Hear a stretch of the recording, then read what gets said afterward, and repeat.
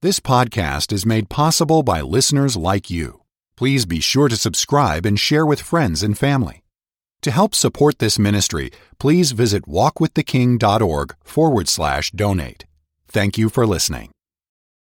All right, thank you very much. Hello again, radio friends. How in the world are you? Doing all right? Well, I'm fine, thank you. Happy in the Lord. It's very early in the morning where I am, and it's just barely getting light. I do these broadcasts often in the early morning hours because I know many of you listen at that time of the day. And I sort of like to feel like you do. You know, there's nothing worse than somebody who doesn't understand how you are feeling, who shouts at you either in a irritatingly cheerful way or a syrupy, sad way, or whatever it may be. So I roll out of bed while it's still dark and come on into my little office on the ground floor of this house here in the Pocono Mountains in Tannersville, PA. And I sort of feel like I am with you then, those of you who listen in the early morning hours. I don't know, maybe it doesn't make any difference, but it does for me anyhow. I sort of feel like I'm with you. Well, we're reading in the very first verse of Thessalonians 1. Paul signs his name first. Always nice when people sign their letters. Some of the most critical letters I have ever gotten were anonymous letters that would be signed simply "A Friend," and they spelled skunk with 3 C's and lousy with 2 S's. Nice when people sign their letters. Yes, it is. Paul did. Paul and Silas and Timothy writing unto the church of the Thessalonians, which is in God the Father and in the Lord Jesus Christ. That's where we were the last time we got together. I was commenting on the fact that the viability of any local church depends upon its dynamic relationship to Jesus Christ. The viability, that means the quality of life, the ability to survive. The viability of any local church depends upon its dynamic, powerful relationship to the Lord Jesus Christ, which is why we gather God's people together now and then for prayer, for revival, when the blessed Holy Spirit of God will convict us of our sins and our needs, and then meet those needs with the precious presence of God in our lives. Social reform always follows spiritual renewal. You know that, I guess, don't you? I think just this moment of a crusade that was held by some faithful brothers up in I think it was Saskatchewan, one of those Canadian provinces in any case. And I read the account of it some 3-4 years ago now. The details are not quite sharp in my mind, but I do remember one thing. As these folk labored and preached the gospel, God began to convict people as they got under conviction and then were saved of things that they needed to straighten up. And so there was a whole wave of folk who came to the various department stores returning things they had stolen or arranging to pay for merchandise that they had shoplifted. And there was all sorts of restitution made as the gospel of the Lord Jesus Christ was preached.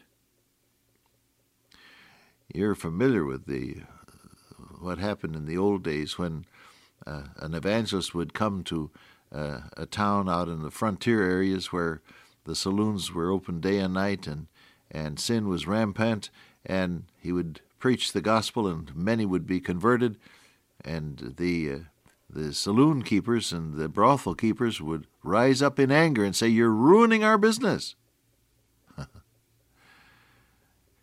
See, the way to ruin the devil's business and the way to keep the church together is not to have another committee appointed, but to seek God. Get down on your face before God and seek Him for His touch and His power and you'll find that many of the problems in the local church are eliminated when God gives his people a new touch. And you can say the church, the First Baptist Church of I Will Arise, is in God and in Christ, and we're drawing life from our blessed Lord through the ministry of the indwelling Holy Spirit of God. Following out that same theme, we go on into the closing words of verse 1. He says, "Grace be unto you and peace from God our Father and the Lord Jesus Christ." The order is always the same. You must experience God's grace, and then you experience his wonderful peace. There is no peace, saith my God, to the wicked. The wicked are like the troubled sea, when it cannot rest, whose waters cast up mire and dirt. There is no peace, saith my God, to the wicked. This from Isaiah. You come into the New Testament and you find that God's grace is offered to us in Christ. By grace are you saved through faith, and that not of yourselves. It is the gift of God, not of works, lest any man should boast. For we are his workmanship, created in Christ Jesus unto good works, which God hath before ordained that we should walk in them. The grace of God creates a different style of life and a different standard of conduct, because that's what God has planned. You do good things not to be saved, but because you are saved. And by the same token, you enjoy God's peace once you've been to Calvary and have had sins forgiven and God's righteousness given to you, what the Bible calls justification. God gives his righteousness freely to you because of Jesus. So Paul can say, therefore, being justified by faith, we have peace with God through our Lord Jesus Christ. For where sin abounded, grace did much more abound. That's the first step. Don't expect that you're going to have God's peace about anything until you've been to Calvary and experienced his grace. Forgiving grace, cleansing grace, transforming grace, grace to endure, and grace to give of yourself. Grace, God's grace. Then you'll know something of his peace, because things are right with you and God. As long as you're arguing with God about something, there isn't much peace in your heart. The Bible says, can two walk together except they be agreed? If you don't agree with God about things, then you see there isn't much chance of his peace being in your heart. But how do you get to this point where you agree with him? You get on your face and you pray and you get honest before God. I often have pondered over the fact that it takes a while in this matter of praying before my own heart begins to level with God. Have you found that out? When I get down to pray, I'm praying sincerely. I don't mean I'm playing at it, but when I get down to pray, I find that I tend to put the best face on the matter that I happen to be describing to God at the time. But if I wait a while and pray some more and wait on God, by and by, I start to tell God the truth. And when I do that, then his peace comes into my heart. I think the best personal illustration of that I can remember came when I was pondering whether or not to take one of 5 different job opportunities that were mine back in 1961. There was another church that was calling me. There was the opportunity to represent a quasi-religious political campaign that was calculated to change things at the grassroots and so on. There was a sales manager position open, all sorts of things. And in the group of possibilities, there was an offer to become the president of the college in Briarcliff Manor, New York. And that was the last one that I wanted to consider. There were a number of difficulties that I saw, one of which, I suppose heading the list, was that I wasn't trained as an academician. I was trained as a minister, and I'd been in youth work for years, and now I'd had some experience in Christian publishing, 5 years of it as vice president and distribution manager of Scripture Press, so I could tell a credit from a debit without opening the middle drawer, as you accountants say.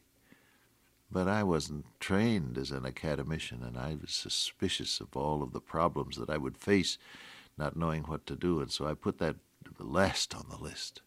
And so I prayed, "Oh, Lord, guide me. Oh, Lord, guide me."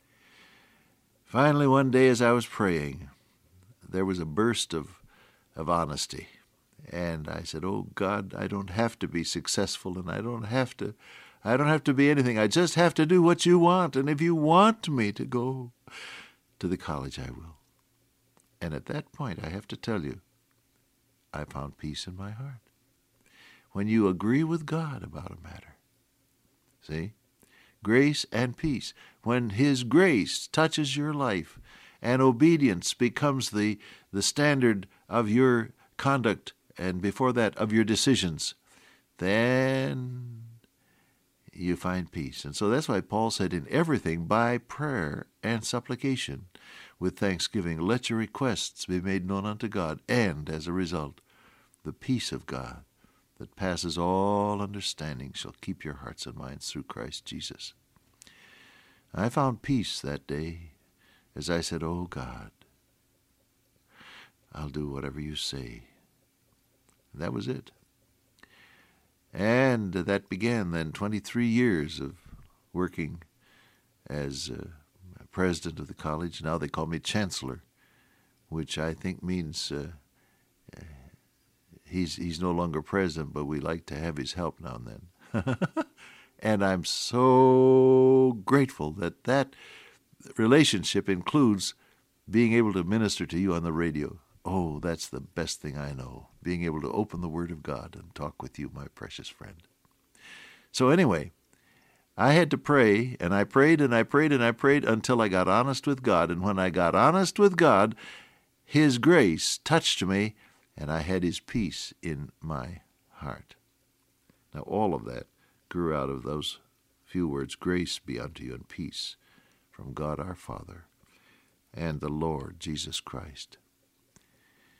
Listen, get on your knees before God and wait there before Him until He speaks peace to your heart. And that will come, beloved, when your heart says yes on whatever issue you and God are dealing with at the time.